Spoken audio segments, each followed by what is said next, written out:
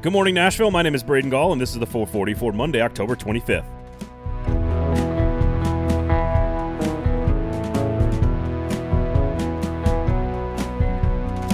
Today on the show, we begin with what Vols fans should take away from the game against Alabama. A boring week in the SEC ended pretty roughly for Vanderbilt. Nashville SC gets beat on the road in a critical match. You'll get my real feelings about the Atlanta Braves. The Preds split 2 games in the Central Division. But we begin with the Tennessee Titans' absolute domination of the Kansas City Chiefs. Doing major work on your house is very expensive, and it needs to be very thoughtful. This is why you need the Kingston Group, Nashville's award-winning, locally owned custom home and remodeling firm. My family uses the Kingston Group, and you should too. That's it. That's all you need to know. BuildKG.com is the website. Talk to them. If you are planning on doing anything with your home, check out the website, BuildKG.com, the Kingston Group. The Titans began their showdown against the Chiefs with the best half of football they've played all season, and packaged with the dramatic Monday win over Buffalo, it has completely changed the entire dynamic of the season. Ryan Tannehill was virtually perfect, getting points on all 5 first-half possessions, while the defense forced 2 turnovers and held Kansas City scoreless. It was 27-0 at halftime.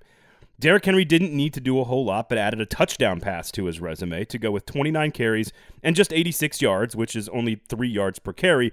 But the focus on Henry allowed A.J. Brown to have the best game of his season. The star wideout caught 8 passes for 133 yards and a big first-half touchdown that helped spark the best half of football I've seen from the Titans in a long time.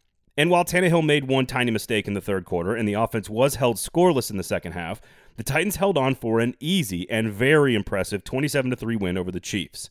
And the real story wasn't an incredibly efficient Tannehill or even the star power of Henry or Brown. It was the defense. It was the best defensive showing this franchise has seen in literally years, probably going back to the road playoff win over the 14-2 Baltimore Ravens, which is something I never expected to see in this matchup against a former league MVP. But just like the win over Buffalo, it had nothing to do with the secondary, linebackers, or even play calling. It was entirely the healthy and now very terrifying Titans defensive line. John Robinson has been looking to find a pass rush and build this defensive front for literally years, and after the last 2 weeks, it's hard to argue that this group might not be the most important group on the entire football team. Jeffrey Simmons, Bud Dupree, Harold Landry, T.R. Tart, and Danico Autry terrorized Mahomes to the tune of 4 sacks, 2 turnovers, countless pressures, scrambles, and mistakes. They actually knocked him out of the game early in the fourth quarter. It was only the second time the Chiefs were held to single digits in the Patrick Mahomes era. The only other time was the Bucs in the Super Bowl last year.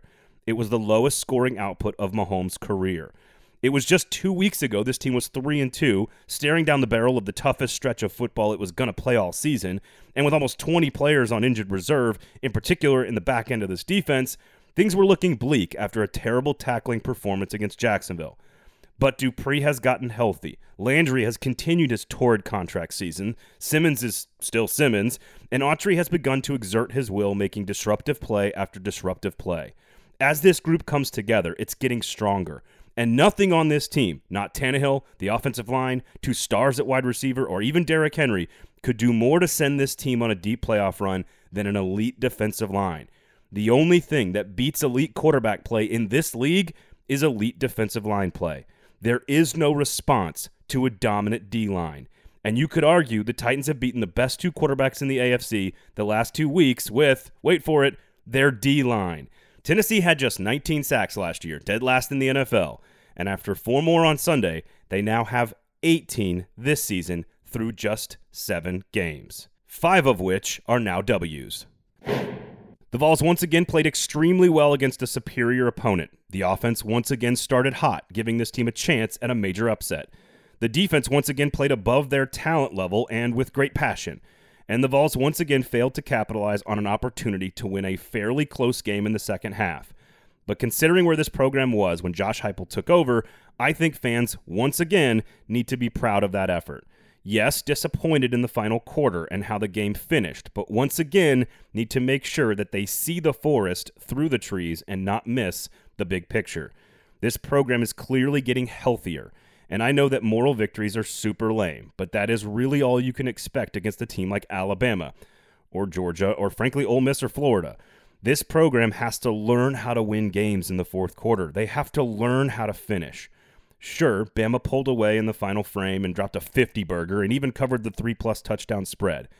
Okay, but what does that actually mean? To anyone other than gamblers, it doesn't matter. Nothing, really. What matters is this program, big picture, is progressing. That the legal battle and firing of Jeremy Pruitt and the embarrassment of the last 3 years was the bottom.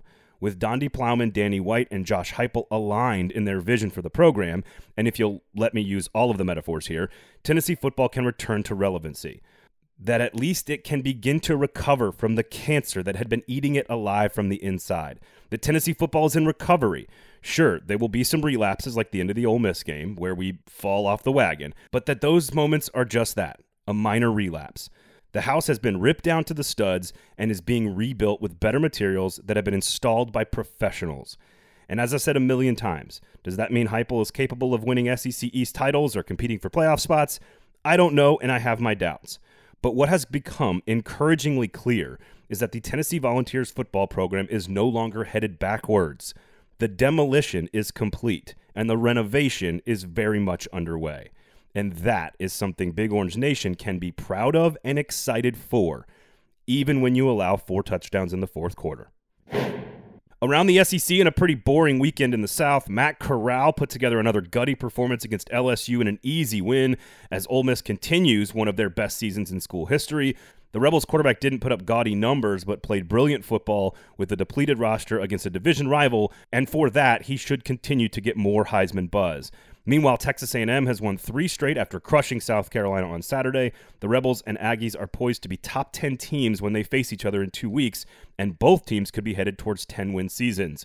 Arkansas rolled an FCS opponent for their 5th win of the year, and unfortunately, Vanderbilt was completely uncompetitive in what might have been their final chance at a win in the SEC.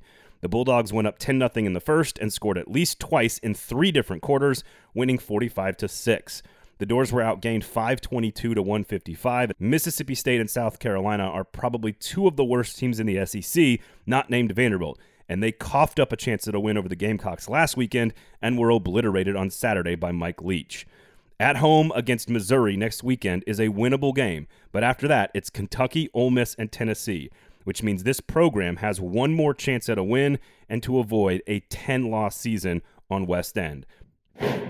The Atlanta Braves are going back to the World Series for the first time since 1999 after beating the Los Angeles Dodgers 4-2 over the weekend in the NLCS. I have a lot of friends in Nashville media who are Atlanta Braves fans. I have a lot of in-laws who are Braves fans. Hell, my wife even grew up a Braves fan. And I suppose that I am happy for and excited for those of you who root for the Braves in our city. As a kid, I actually lived in Atlanta in the early 90s and went to a lot of games. I loved Terry Pendleton and Otis Nixon and Sid Bream and Mark Lemke and Jeff Blauser. I can rattle off those early Braves teams that turned the baseball world on its head by coming out of nowhere pretty easily, even 25 years later. My dad took me to games back then in Atlanta, and even I, a long-suffering, diehard New York Mets fan, fell in love with postseason baseball. So, have I cleared my throat enough and given you enough context? Because while I may be happy for some people, I am most definitely not rooting for the Braves. In fact, I will be actively rooting against the Atlanta Braves and likely acting like a total troll on the Twitter machine for the next few weeks.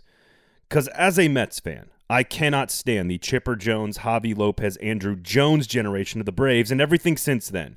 You don't get to name your son after my stadium and expect me to be happy about it, Larry. And you're a Gators fan too? What is that nonsense? How can Tennesseans root for that? Sure, he's a great switch hitter and a good dude, but go to hell, Larry Wayne. You just go right to hell. Okay, I blacked out. Where was I? Oh yeah, I'm happy for Freddie Freeman. I like him. Those in my family, I'm happy for you guys, and a lot of my friends, I'm happy for all of you who have suffered through so many Atlanta meltdowns. I would be happy for you if they can finish the job. But even my wife knows that she is not allowed to root for the Braves in front of my children. I will not allow it. And I most definitely will not be rooting for it. The Nashville Predators played 2 games in the Central Division over the weekend on the road, at Winnipeg on Saturday and at Minnesota on Sunday. After giving up a 6th spot to Winnipeg in a loss where they really weren't all that close over the course of the final half of the game, Nashville got a critical win over Minnesota, a first-place type team, on Sunday to salvage the road trip and give the Predators just their 2nd win on the season. A 2-4 start isn't good, but it's way better than 1-5 and what it could have been on the road against a solid Minnesota team. UC Saros has been great, all the stars have been excellent, but this team simply isn't good enough to beat great teams without star performances. The depth needs to continue to develop, the young players need to continue to develop. The win over Minnesota was nice. It's still super early to make any major judgments about this team, but they were one loss away from starting the season 1-5. And there's no quicker way to turn off a fan base when everyone knows you're in the middle of a rebuild than starting the season 1-5. That was a huge win for Nashville on Sunday against Minnesota. There are two ways to look at Nashville SC's performance on Saturday night in the 1-0 loss to the Philadelphia Union on the road. One, SC went on the road against a very good team, didn't have MVP candidate Hani Mukhtar, captain Dax McCarty, or reigning MLS Defender of the Year Walker Zimmerman, and lost just their fourth game of the season, but did so in valiant effort, conceding only on an unfortunate handball in the box, resulting in a penalty that was the difference on the scoreboard at the end of the game. Or two, the Union was a vastly superior side in almost every way. Nashville had 70 minutes to mount some sort of comeback and were offensively impotent, and the loss, regardless of what the roster looked like, was extremely costly considering the Union now could steal second place away from the boys in gold.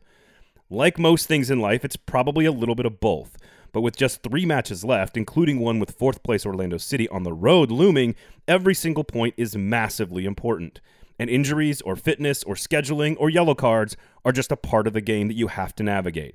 Gary Smith put an interesting offensive lineup together, and it wasn't good enough against the Union. Are Ake Loba and Daniel Rios, who both started on Saturday night, going to be in the starting lineup in the playoff matches? No, they won't.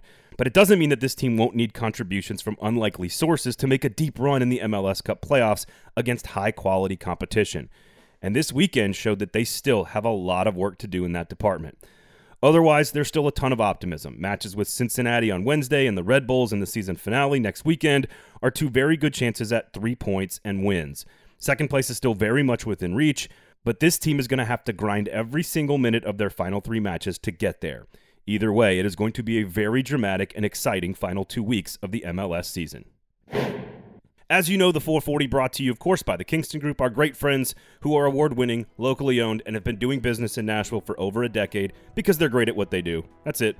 They're like a Titans defensive line performance against the league MVP.